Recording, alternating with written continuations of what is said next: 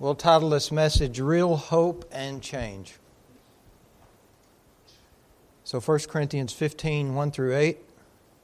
Moreover, brethren, I declare unto you the gospel which I preached unto you, which also you have received, and wherein you stand, by which also you are saved, if you keep in memory what I preached unto you, unless you have believed in vain. For I delivered unto you first of all that which I also received, how that Christ died for our sins according to the Scriptures, and that He was buried, and that He rose again the third day according to the Scriptures, and that He was seen of Peter, and then of the 12, and after that He was seen of above 500 brethren at once, of whom the greater part remain unto this present, but some are fallen asleep. After that He was seen of James, then of all the apostles, and last of all He was seen of me also, as of one born out of due time. Let us pray. Father, we come before You this morning, and we do pray for preaching grace and an ability to discern the Holy Spirit in the room, taking these words of power to break hard hearts of sin, to wound us and to heal us and to encourage us and to strengthen us through resurrection and ascension power. These things I pray in the name of our ascended Lord Jesus. Amen.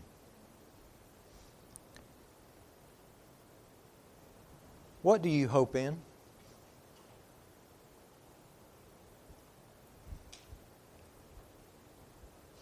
Everyone's hoping in something. I was reading in Psalms 119 this week in verse 57, You are my portion, O Lord. My portion, my inheritance, my interest, my hope. We grow up in this life from children and onward, and we learn from all of these little hopes that we hope in along the way that there's always something out there in the future to hope in. And there's nothing wrong with that. But there's a greater hope that transcends all these little hopes in this life. Because all these little hopes that we have in this life will one day die when you do. Except the hope in Jesus Christ and resurrection. Many of us, depending on what stage of life you're in, you may be just hoping for dessert because it's Sunday. Or you may be hoping for the move into that new house, right? Or hoping in, a job. Or hoping in a career. Or hoping in, you might find that knight in shining armor, that's going to come rescue you. Whatever it is, we all have these hopes that we look forward to in this life. But there's a greater hope. And Christ, the resurrected one, transcends death and the grave and gives us a hope that will last forever. The psalmist also said in 16:5, The Lord is the portion of mine inheritance. He's the hope of mine inheritance and of my cup. And in Psalm 73:26, he would say, My flesh and my heart fails. Over time, your flesh and your heart is failing. Bob's dad's heart is failing. But God is the strength of my heart and my portion forever. He's my hope forever. So even as this outward body perishes, there's a hope that's the strength of our heart, of who we are. And strength of heart comes from hope in the death, burial, resurrection, and ascension of Jesus Christ. This strength of heart gives us a hope in eternal inheritance, something greater than we are, in a future that will last and not be corrupted. A hope that never ends. Paul says we're saved by hope in Romans 8. He says we are saved by hope. But a hope that is seen is not hope. For what a man sees, what does he yet hope for? He's talking about a hope in that unseen realm of things that faith tells us are true. The evidence of things hoped for, the evidence of things hoped for, the substance of things hoped for, the evidence of things not seen. I'll get it right in a minute. This is a hope in things we don't yet see, but we know about. And you've got that sense in you, believer, that these things are true and that they're real. You know, all over the world today, there's I don't know how many, multitude of different sects and denominations celebrate the resurrection of Jesus Christ. Now I know just from studying about liberalism in some churches that call them so-called churches today that they believe that Christ died and they don't believe in resurrection. They just believe Jesus was a good teacher and then He died. In fact, the atheist believes that. And then there are some that believe that He actually died and rose again. And then there are those who actually believe that He died, was buried, and rose again for our justification, and He ascended into the realm of glory where He's now ruling and reigning over everything and upholding everything by the word of His power. You see, it doesn't just stop with the resurrection, just like it doesn't just stop with His birth. So when we celebrate the resurrection of Christ, it doesn't stop there. We're celebrating His death, burial, and resurrection and ascension to the right hand of power. So your hope in the death, burial, and resurrection and ascension of Jesus Christ is the most important doctrine that will keep you in this life and carry you beyond the grave. This is something you can feed off of. And the more you meditate and contemplate resurrection, the more strength you will have in your life, the more joy you will have in your life now. Now, this hope that we have is made possible because Christ was punished for you. He died for you. He spent 3 days in the realms of death for you. He was raised for your justification. And He ascended for you as your representative in heaven. And now He sits as the mediator between you and God forever, to bring you to that place where He is now. And so today I want to look at 5 things. You need a greater hope because death is real. That's the first thing we'll look at. The second thing is you need your sins to be punished and put to death. Thirdly, we will see that you need to be raised from the dead. Resurrection. You need to be ascended. Ascension. And you need the gospel to hear about this truth. But you may say, how is that possible? I can't do those things. Well, there is one who did it for you, believer. And all those who are in Christ will believe unto the saving of their souls into this great truth of Christ's death, burial, resurrection, and ascension. That's Hebrews 10:39. So number one, let's take a look at this. You need a greater hope because death is real.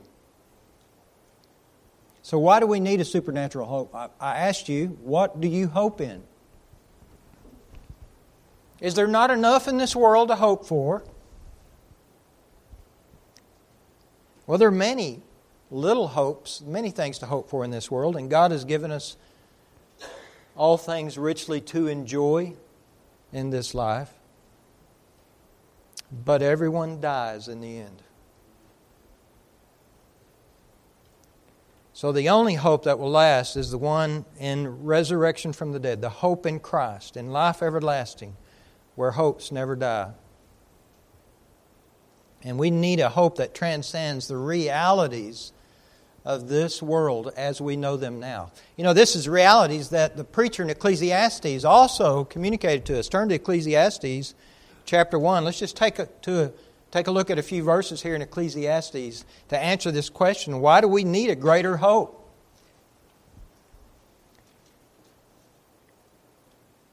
It starts out there in Ecclesiastes 1. The words of the preacher, the son of David, king in Jerusalem.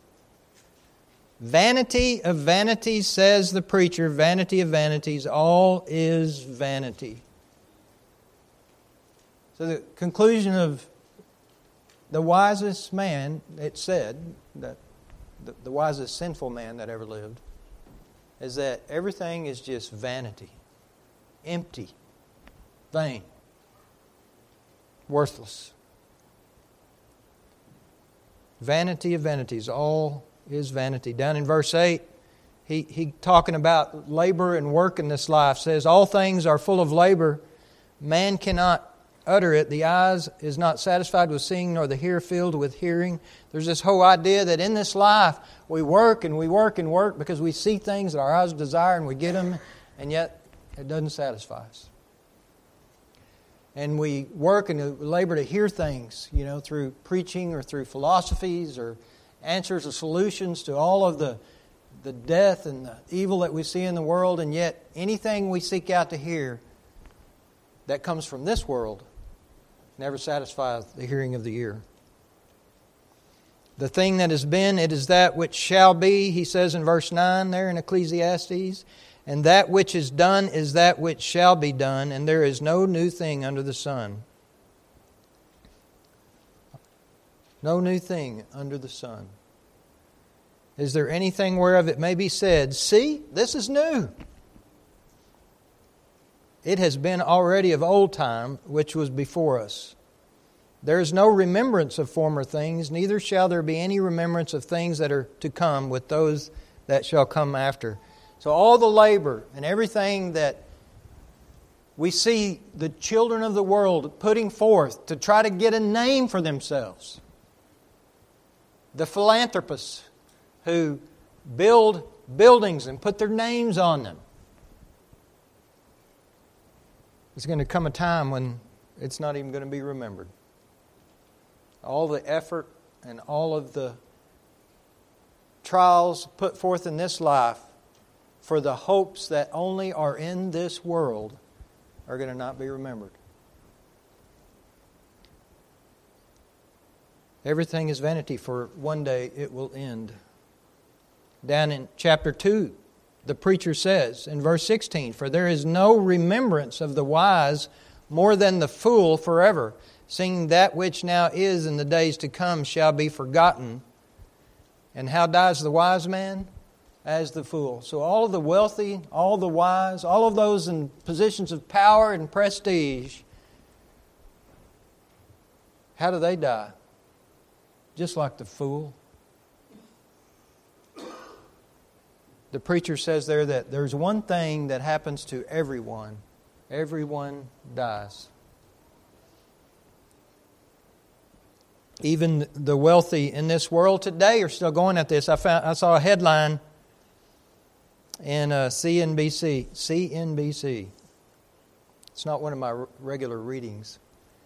But it says the Silicon Valley's quest to live forever could benefit humanity as a whole. So that kind of caught my eye. So in Silicon Valley, they're talking about all of the billionaires, right? The alphabet soup of billionaires. Google, Amazon, etc. And the article said this, a growing number of tech billionaires have decided they want to use their enormous wealth to try and help humans cheat death.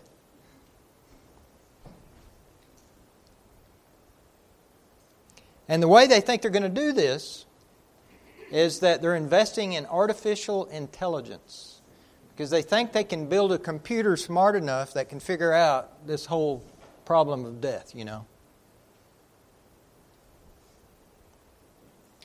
Well, I can tell you, there is one of infinite intelligence who's already figured that out.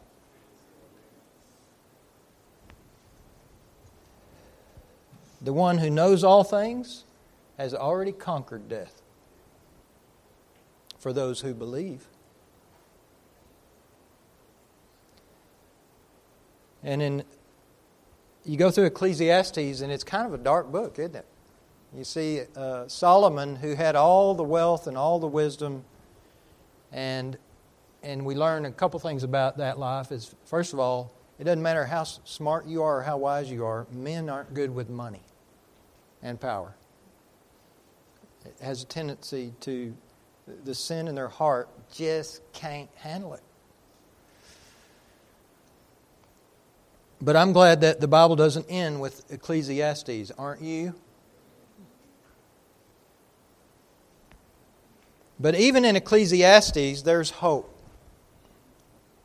Because even though Solomon saw that all of these hopes that he had that had come to naught in this life, and the wealth and everything, he acquired more than anyone probably ever acquired, and it didn't satisfy him, he did come to repentance and faith in Christ, I believe. And I think we can see that in this letter. But in Ecclesiastes chapter 3:14, I think he states it here when he says, I know that. So he knew something here. I know that whatsoever God does, it shall be forever. And I think in a verse like this, we see his hope and faith in the Messiah, the promise to Israel. Whatever God does, it shall be forever. And so if you want to hope in something that's an everlasting hope, hope in the one who, when he does something, it lasts forever. Nothing can be put to it, nor anything taken from it, which means we can't add anything to this work that God is doing, and we can't take anything away from it. And God does it that men should fear before Him.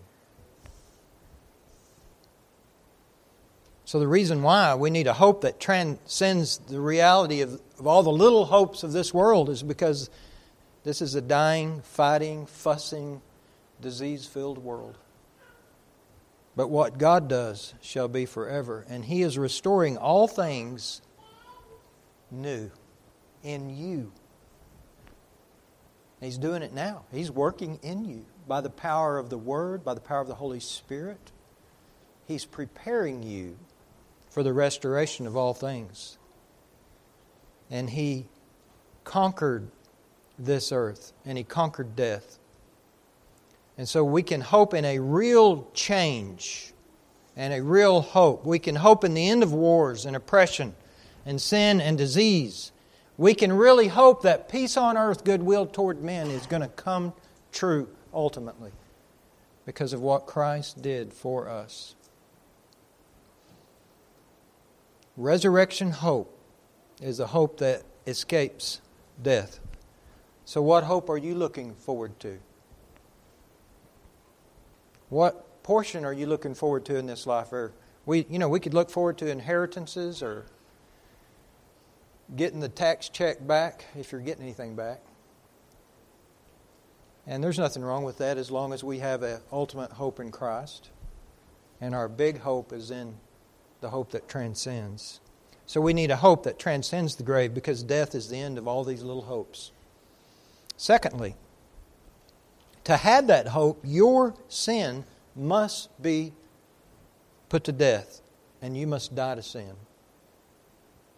In Romans 1:18, the reason why this must be is that the wrath of God is revealed from heaven against all ungodliness and unrighteousness of men who hold the truth in unrighteousness. So the wrath of God is already being revealed in the world. And in chapter 2 of Romans, it tells us that wrath is being stored up against wrath against all those who are not granted repentance. And so you must either die for your sin or someone else must die for your sin. And that is what Christ did. He died for our sin. Everyone has a body that dies. Your sin must really be put to death. we see this in Christ's death for us. If you're in Christ, your sin has been put to death. You know, there's a reality in the truth about Christ's death, burial, and resurrection that He really died. It said He was raised from the dead, not raised from death.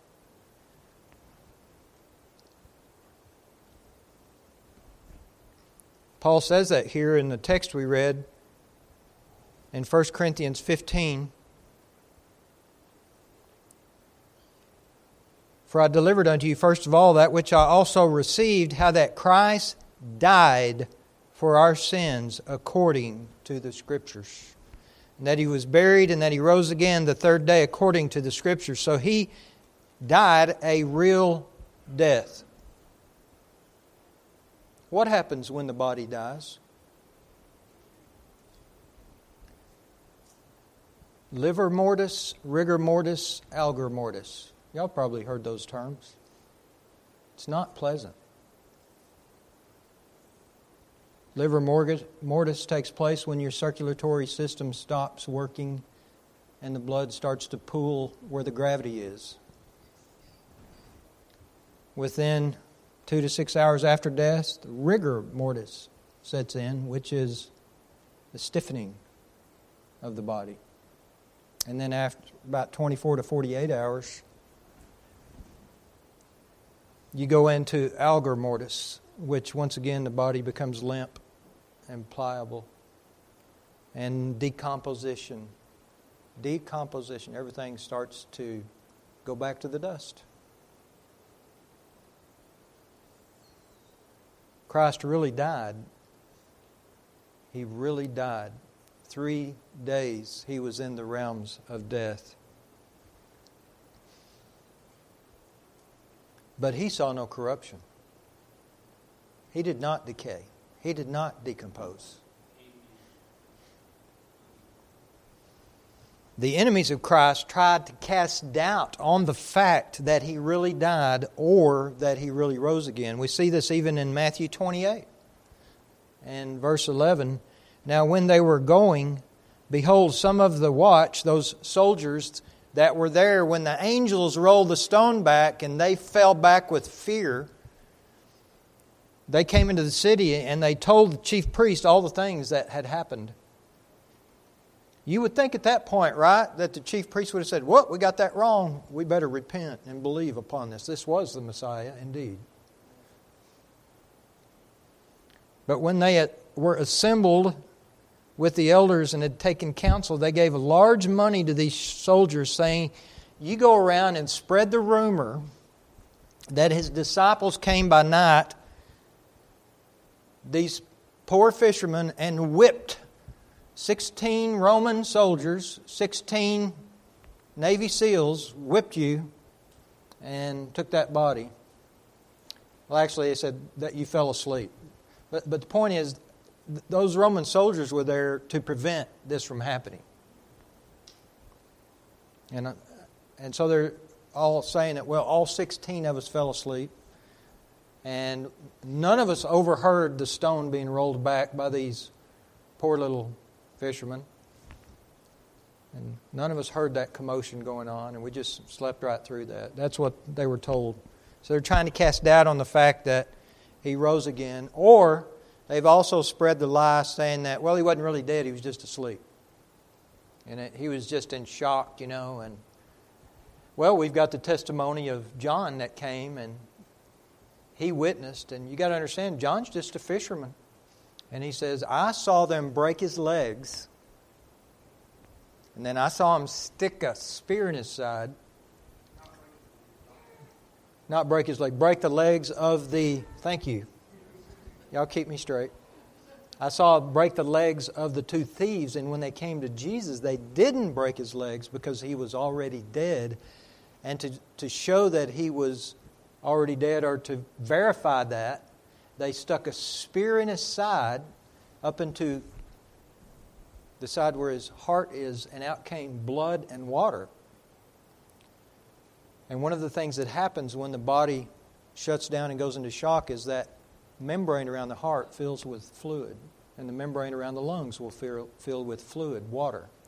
And so these evidences are given to show that He was dead. Also, we see that in John 19:38, just think about this. And after this, Joseph of Arimathea, being a disciple of Jesus, but secretly for fear of the Jews, besought Pilate that he might take away the body of Jesus, and Pilate gave him leave. He came therefore and took the body of Jesus. And there came also Nicodemus, which at the first came to Jesus by night, and brought a mixture of myrrh and aloes, about 100 pound weight. Then took they the body of Jesus and wound it in linen clothes with the spices, as the manner of the Jews is to bury. So imagine that Joseph of Arimathea and Nicodemus, being pretty smart men, and the amount of time this must have taken. So they have to take the body down, they have to go get the spices, then they have to wrap the body, then they have to carry this body to the tomb, put it in the tomb, and seal the tomb. And in all that time, if Jesus wasn't really dead, they would have figured that out.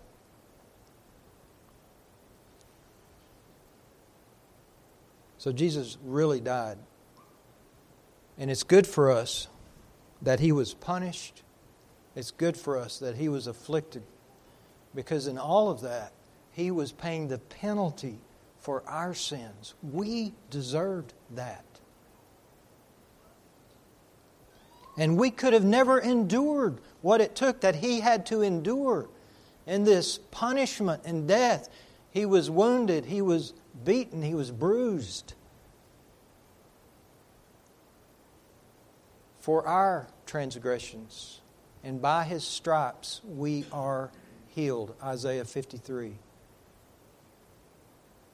So it's good for us that that happened, because if it hadn't happened to Him, it would have happened to us. I was reading in Thomas Goodwin over the weekend, and he said, you know, some people have speculated, would it have been possible for an angel to have been the slain one for us? And the response of some was, well, maybe, but then they would have had to suffer forever and ever and ever.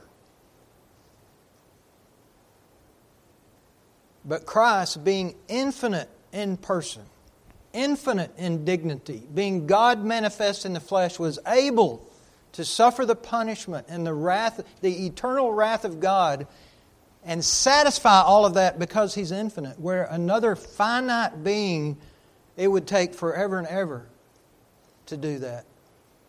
His infinite dignity, infinite qualities of Christ enabled Him to be able to satisfy the wrath of God for you. So it's good for us that that happened. That He would take away the guilt of our sin. Everybody here has felt guilt. And it took the blood of the Lord Jesus Christ to take that guilt away for us. I tell you, I'm just amazed again and again and again how the power of the resurrected Christ flows to me to keep removing guilt after I've sinned again. So the hope that you have is that your sins were punished in Christ. In 1 Peter 2:24, who His own self, speaking of Christ, His own self bare our sins in His own body on the tree. Being dead to sins, that we, being dead to sins, should live unto righteousness, by whose stripes you were healed. There's so much in that little verse. Isn't that wonderful? Christ bare our sins in His own body on the tree. When Christ was crucified, because we are in Christ from the foundation of the world, when He was crucified on the cross, we were present spiritually. And our sins He bore in His own body on the tree. And that sin nature was put to death on the tree, that we, being dead to sin, all those that are in Christ, that sin nature in you has been put to death so that now you can live a victorious life. Not a perfect one, but a victorious one. Being dead to sins, should live unto righteousness.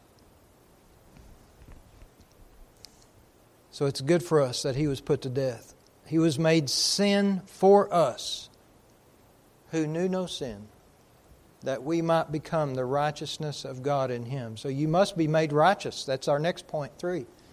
You must be made righteous, and this is resurrection. So your sins being punished in Christ, so that punishment was accepted as payment for your sins. The resurrection of Christ shows that He was vindicated and that the payment was accepted. Romans 4:24. But for us also, to whom it shall be imputed. Now he's speaking here in Romans 4 about Abraham was justified by faith before he was ever circumcised. And he said, and for us also, to whom it shall be imputed, the righteousness of Christ shall be given to you, if you believe on Him that raised up Jesus our Lord from the dead. And then verse 25, who was delivered for our offenses and was raised again for our justification. So He was raised, He was resurrected for our justification, our vindication.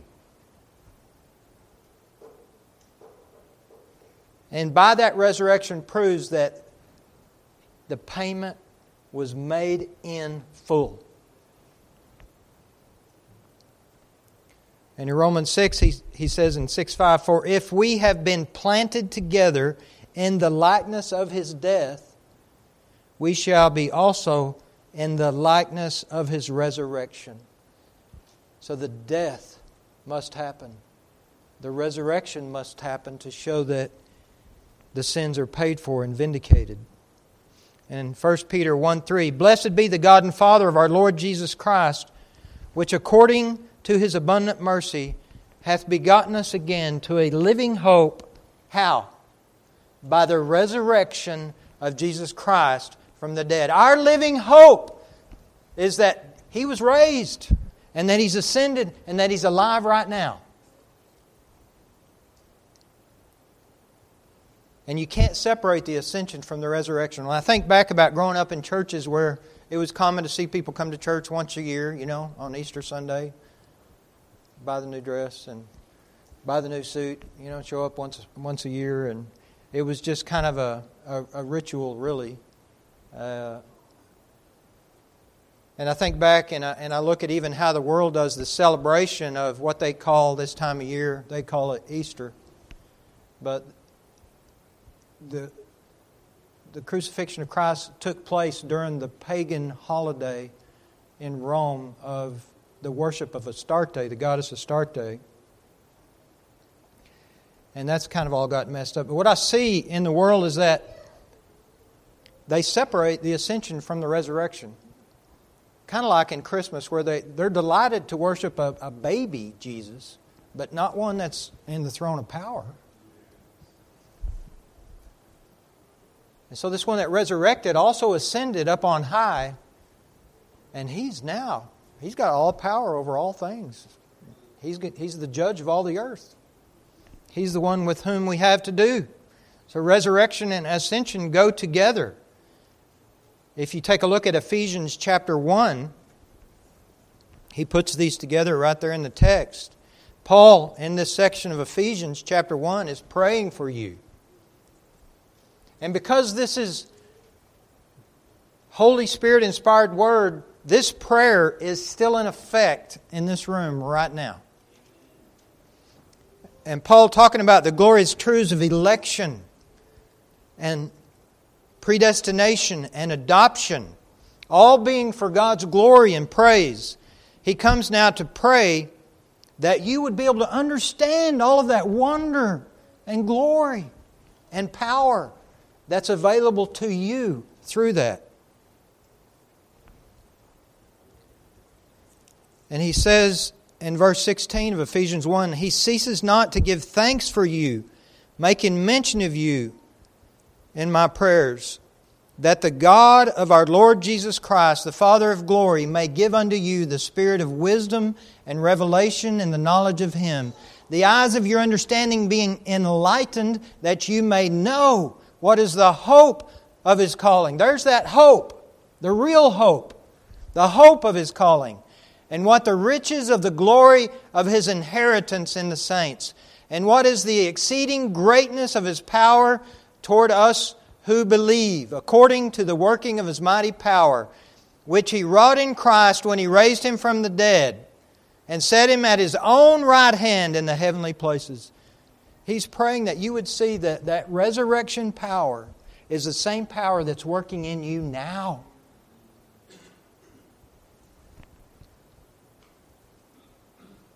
We just sang a song where we said, new supplies each hour I receive. It's because of ascension power in the ascended Christ that every hour you are receiving what you need to live by faith.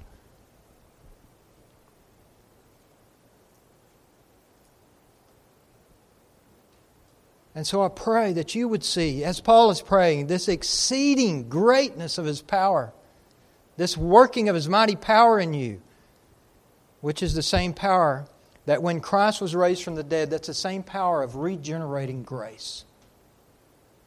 That's that same power that raises you spiritually from the dead when you're born again. Christ died, Christ arose, Christ ascended so that you might also rise and be ascended with Him. If you be in Christ, you now live by the faith of the Son of God who sits on the right hand of power, and which all spiritual blessings flow to you. Paul has said there in chapter 1, all spiritual blessings flow to you. You have access to by this resurrected Christ. It's from this reality of Christ on the right hand of God that Paul is praying, wanting you to understand.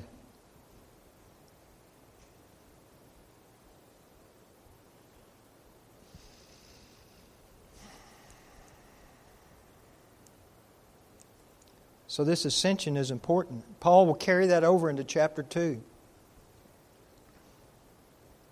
And he says, and you has He quickened. You were born again by this resurrection power, who were dead in trespass. You were dead at one time.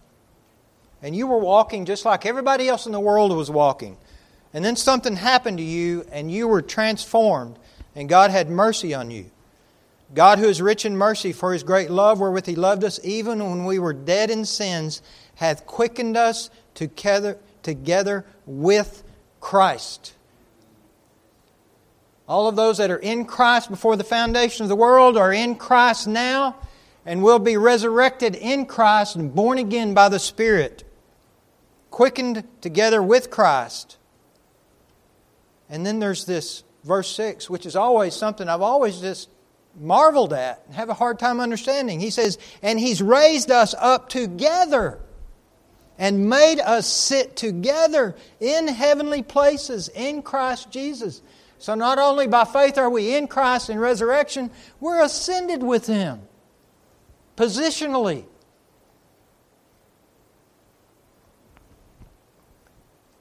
What if you could marry somebody who had infinite money? You think about Jeff Bezos' wife. Well, I guess he's on number 2 now. But, she's got everything she ever needs, right? Maybe, maybe not. She doesn't have the gospel of grace. But we think sometimes we can fall into this trap. Well, if I just had all the money I need, if I just had, that super yacht, the super RV, the Tesla, or whatever, that wouldn't everything be wonderful? All those little hopes again like to creep in, don't they? But here, if you be in Christ, you have a perfect husband who has all riches, all treasures, who rose from the dead, who grants you eternal life. And you're going to be raised from the dead, and you're going to live forever in joy and peace. Now that's a great promise. Isn't that a great promise?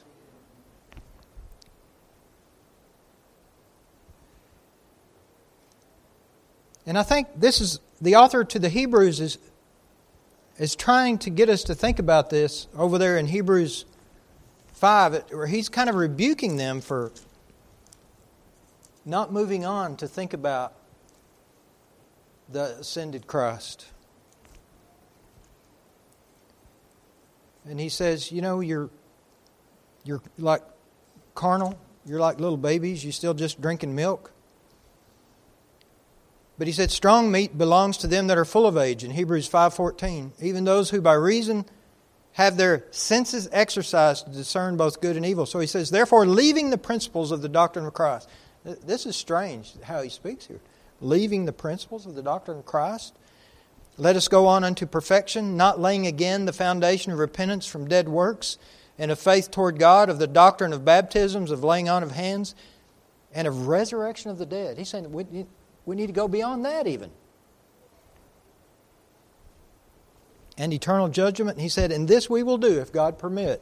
And then you get into what he's talking about here, that Christ is ascended and He's a mediator.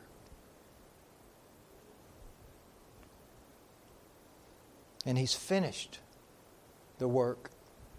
And now we can live in the power of that reality now.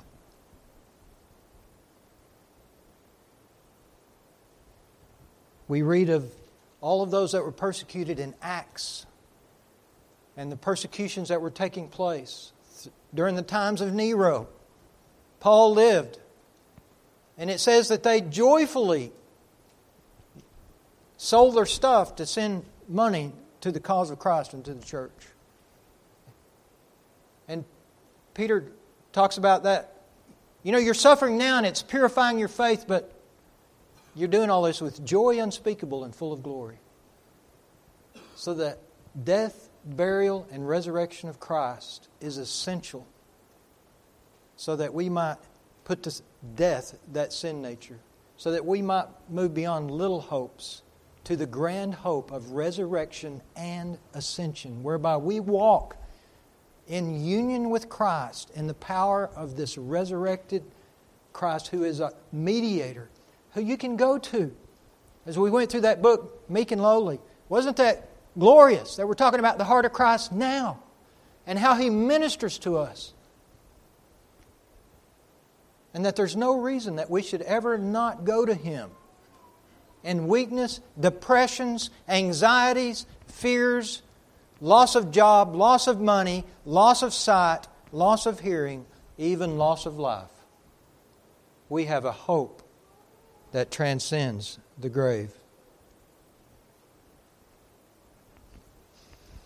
Those were suffering in Hebrews, and as he gets to the end of Hebrews 10 there, the author of that letter, he would say, but remember the former days which after you were illuminated, after you came to faith, you endured a great struggle with sufferings.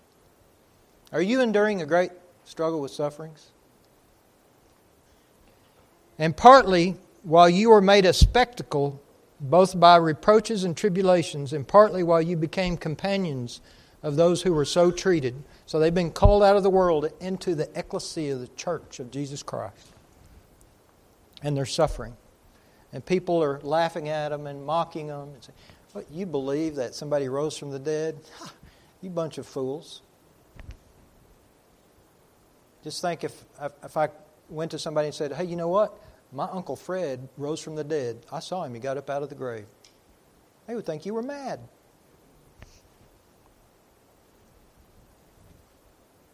And these that he was writing to in the Hebrew letter said, you had compassion on me in my chains, and you joyfully accepted the plundering of your goods, knowing that you have a better and enduring possession for yourselves in heaven.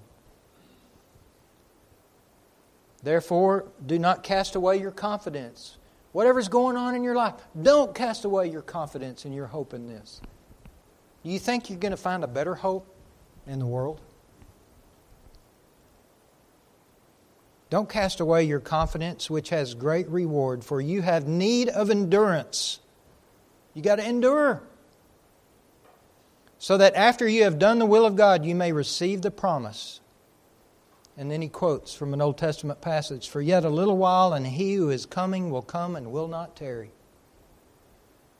Now the just shall live by faith. But if anyone draws back, my soul has no pleasure in him. But we are not of those who draw back to perdition, but of those which believe to the saving of the soul. Are you one of those that believe to the saving of the soul? I hope that you are. I hope that you are. So as we come this day again and consider, every day is Resurrection Day. If you're in Christ, every day you get up and say, thank God I can walk in newness of faith and life today because you are raised and seated on the hand of power. And this gospel communicates to us this reality and this truth, that if you be in Christ, you will believe this gospel to the saving of your soul. And so when we hear this account read, and I'm going to reread it and close in prayer, we can rejoice. Moreover, brethren, I declare unto you the gospel which I preached unto you, which also you have received, and wherein you stand, by which also you are saved, if you keep in memory what I preached unto you, unless you have believed in vain. For I delivered unto you first of all that which I also received, how that Christ died for our sins according to the Scriptures, and that He was buried, and that He rose again the third day according to the Scriptures, and that He was seen of Peter, then of the 12. And after that He was seen of above 500 brethren at once, for whom the greater part remain unto this present, but some are fallen asleep. After that He was seen of James, then of all the apostles, and last of all He was seen of me also, as of one born out of due time. And you are one who's also been born out of due time, if you have seen Christ by eyes of faith. So you can trust in this Christ, this resurrected Messiah. You can trust Him and go to Him in prayer, in your trials and in your struggles. And He is faithful. And He is faithful. And He will never cast away anyone that comes to Him in faith. May God bless His word.